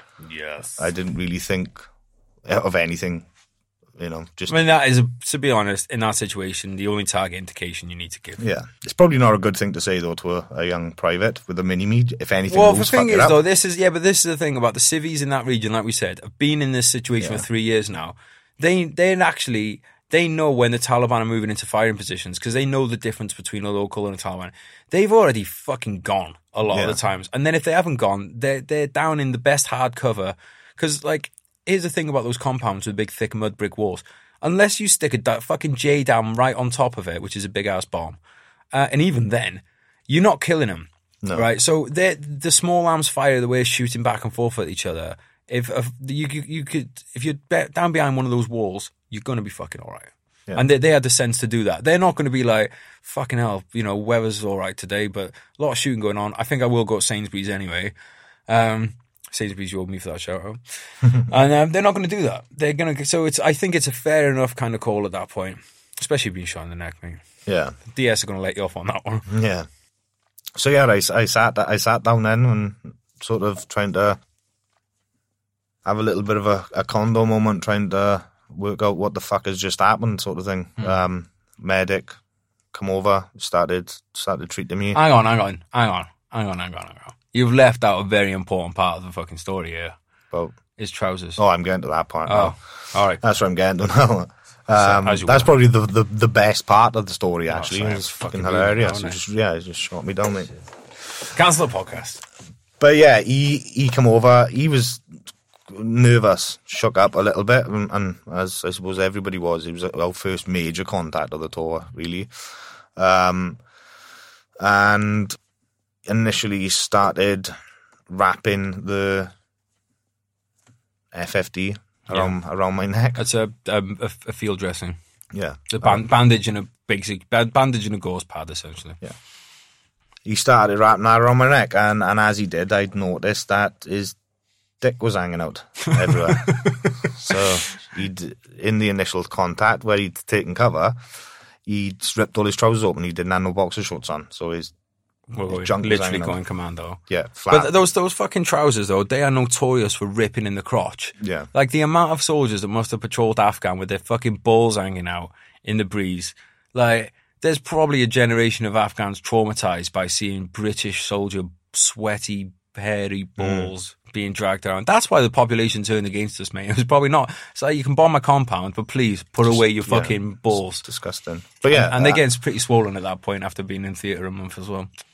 And so, yeah, that's the last thing I wanted in my face at that time as well. You know, I just... Was it the last thing you wanted? Well, it was early on It's in a the tour. distraction, at least. Maybe they teach that to combat medics. Like, lads, these lads are going to be fucking worried about... Well, what we found out is, if a lad loses both arms and both legs, he'd rather that than have to look at your balls. So distract him with the balls. Yeah. And these were particularly ugly balls, I may add as well. Yeah, I mean, like we said, fair play to him for running out to you. He's not going to be leading any GQ fucking covers or anything like that anytime soon. No. Fortunately, was not witness to the balls, but I can only imagine the state that they were in. Probably like a D plus at most for the score of those. So let's get off the subject of balls and get back to the subject of getting shot and killing people. Yeah, so I sat there then, had a cigarette, and, you know, couldn't light it, obviously. Didn't the boss tell you to do something? And I'm trying to think. I'm sure there's a point where the boss said to you, like, to move yourself or something like that, and you'd be like, "I've been shot, sir." He's like, No, that was, he told me to get a grip of the mini-me gunners and start suppressing the positions. I seem to have this memory of him just being like, to do that, and then you're like, "Oh, I've been shot, sir." And he's like, "Oh, yeah, well, carry on." Yeah, that's what it was. Classic British Army officer. As soon as, that was when we got back to the compound, when we ran over, he's like, "Corporal Jones, I need you to take control of these mini-me gunners and start suppressing the positions." And my reaction was, "Sir, I've been shot." And it was, all right, okay, well, just go and sit over there, sort of thing. Yeah, classic. Oh, no need to make fuss. Boss did a great job because he started getting the mortars and everything like that. Yeah, so while you were mincing around with all in your neck, some of us were putting in a bit of hard work. So I was just sitting there having a cigarette, having a fag. And at this stage, everybody else had made their way back over to the safe side, as I call it, of the M4 Wadi, and we're suppressing. So I was just sitting back, chilling, taking a piss out of the medic for his junk hanging out everywhere. I'll be back on the balls, are we? Yeah, I can't get him off my mind. So I'm going to catch up with you now, so we don't go too far. So I'll catch up with you because, so my perspective of it, I don't know if I remember seeing you go down or if that's an invention in my memory after, because I know memory does do stuff like that to you. So I'm not sure, but what I definitely remember is because I was at the back with Patsy and I remember shouting, I remember moving up, and I remember I got a clear as fuck memory of this, passing Turkey. I was kind of crouched down and look, going through my head is like, I can't believe this, I can't believe this, I can't believe this, I can't believe this. Just like, can't believe it. Got down, started putting the rounds down. Hunty turns up next to me because he had like extra ammunition for me, and he starts feeding me the ammunition. And I'm just like, this is fucking awesome. I was fucking loving it. Now, not loving it in the same way of like, you know, really being aware that I was loving it, but there was something going on in my body, like a little caveman or whatever like that. I was going like, ooh, this is good. It was just fucking loving it. And there's the noise and everything like that. And, even if I did see you go down, I 100% didn't know that you'd been hit. So I thought we kind of got away with it. And it's one of those things, you know, when you get away with something, you start giggling, you're like, hee, I can't believe I did that. And, you know, I was just smashing through rounds on the gym. You know, smashing through rounds on the gym. If you put, I don't know, who's the best looking woman you can think of? Oh, you got misses. You better not answer this one. All right. Someone really fit. If I had the option of sex with most beautiful woman in the world or going through 800 rounds on a gympie in a contact, I'm taking a gympie every single time. Every single fucking time. Yeah. I was just fucking awesome. And it was fucking hard work because there's a lot of heavy kit and we've got, you know, God knows what, over 100 pounds of kit on, I'd say. You know, for your gympie gunner, yeah, around that part. And it's hard work and everything, but back then we were a little bit slimmer than we are now, a little bit fitter. And yeah, it was a fucking lot of fun. And I got back to that compound, and I remember again this distinctly. Me and Hunty got down behind a little bun line, and the contact then, it was quite a long range contact. It was quite a long range contact all the way through, but then I think they moved back from the green zone into compounds and around them. And I was just kind of like just popping away at what, you know, seeing him move back and forth to compounds and popping away. And then I see you get with the medic, and I'm like to Hunty, I'm like, what the fuck's happened to Ort? Which is what we called you, Ort 6. And he's like, he's been shot in the neck. I'm like, oh my God, because my initial reaction was, oh, my mate's about to die. Like, and I was like, this isn't fun anymore. But then, like, I seen you kind of like just chilling over there. I'm like, he looks all right. So I thought, oh, he's not been hit in the neck. He must have, like, Chinese whispers as I had it wrong, whatever. So, again, like we mentioned, contact report, I know I've had a lot of people. So the whole confirmed kill thing isn't something that I really want to bring up. Not because it's like, oh, I feel so guilty. Because I tell you what, I line up 500 Taliban for me, I'll quite happily gun them down. And as I'm sure most fucking veterans would do, because, you know, the fucking stuff that they were doing to people out there, fuck them. And they were trying to kill us. And it's big boys rules. You turn up for a fucking fight, you start shooting at someone. If you get shot, it's big boy rules. You fucking volunteered to be there, so you got shot, that's big boy rules. They got shot, that's big boy rules. Yeah, it's the reason I'm answering this question, the reason I brought it up is because I've had, when I've been putting out, asking people, you know, to send me in questions and stuff on social media, one of the things comes in is, have you ever killed anybody? So, might as well fucking address it now, because otherwise, next time we do another show, it's going to be, have you ever killed anybody? So let's get it out of the way now. Yes. And what happened was, we saw two guys breaking down from a compound, running down towards the green zone. Hunty Hunty hit me on the shoulder. He's like, you see them two guys? I'm like, yeah. And I led them, which is basically, when you fire at someone, you don't fire at where they are, you fire at where they're going to be. Is the most basic description of how to do that. And I fired like a 5-round burst and a second 5-round burst, and there's tracer in the bullet, which allows you to kind of see, it's like the little kind of like the red, or well, for them it was green a lot of the time, wasn't it? But like the kind of like the Star Wars laser beam that you see going out. And ran straight into the second burst and just kind of seeing just go boom, fucking flat on his ass.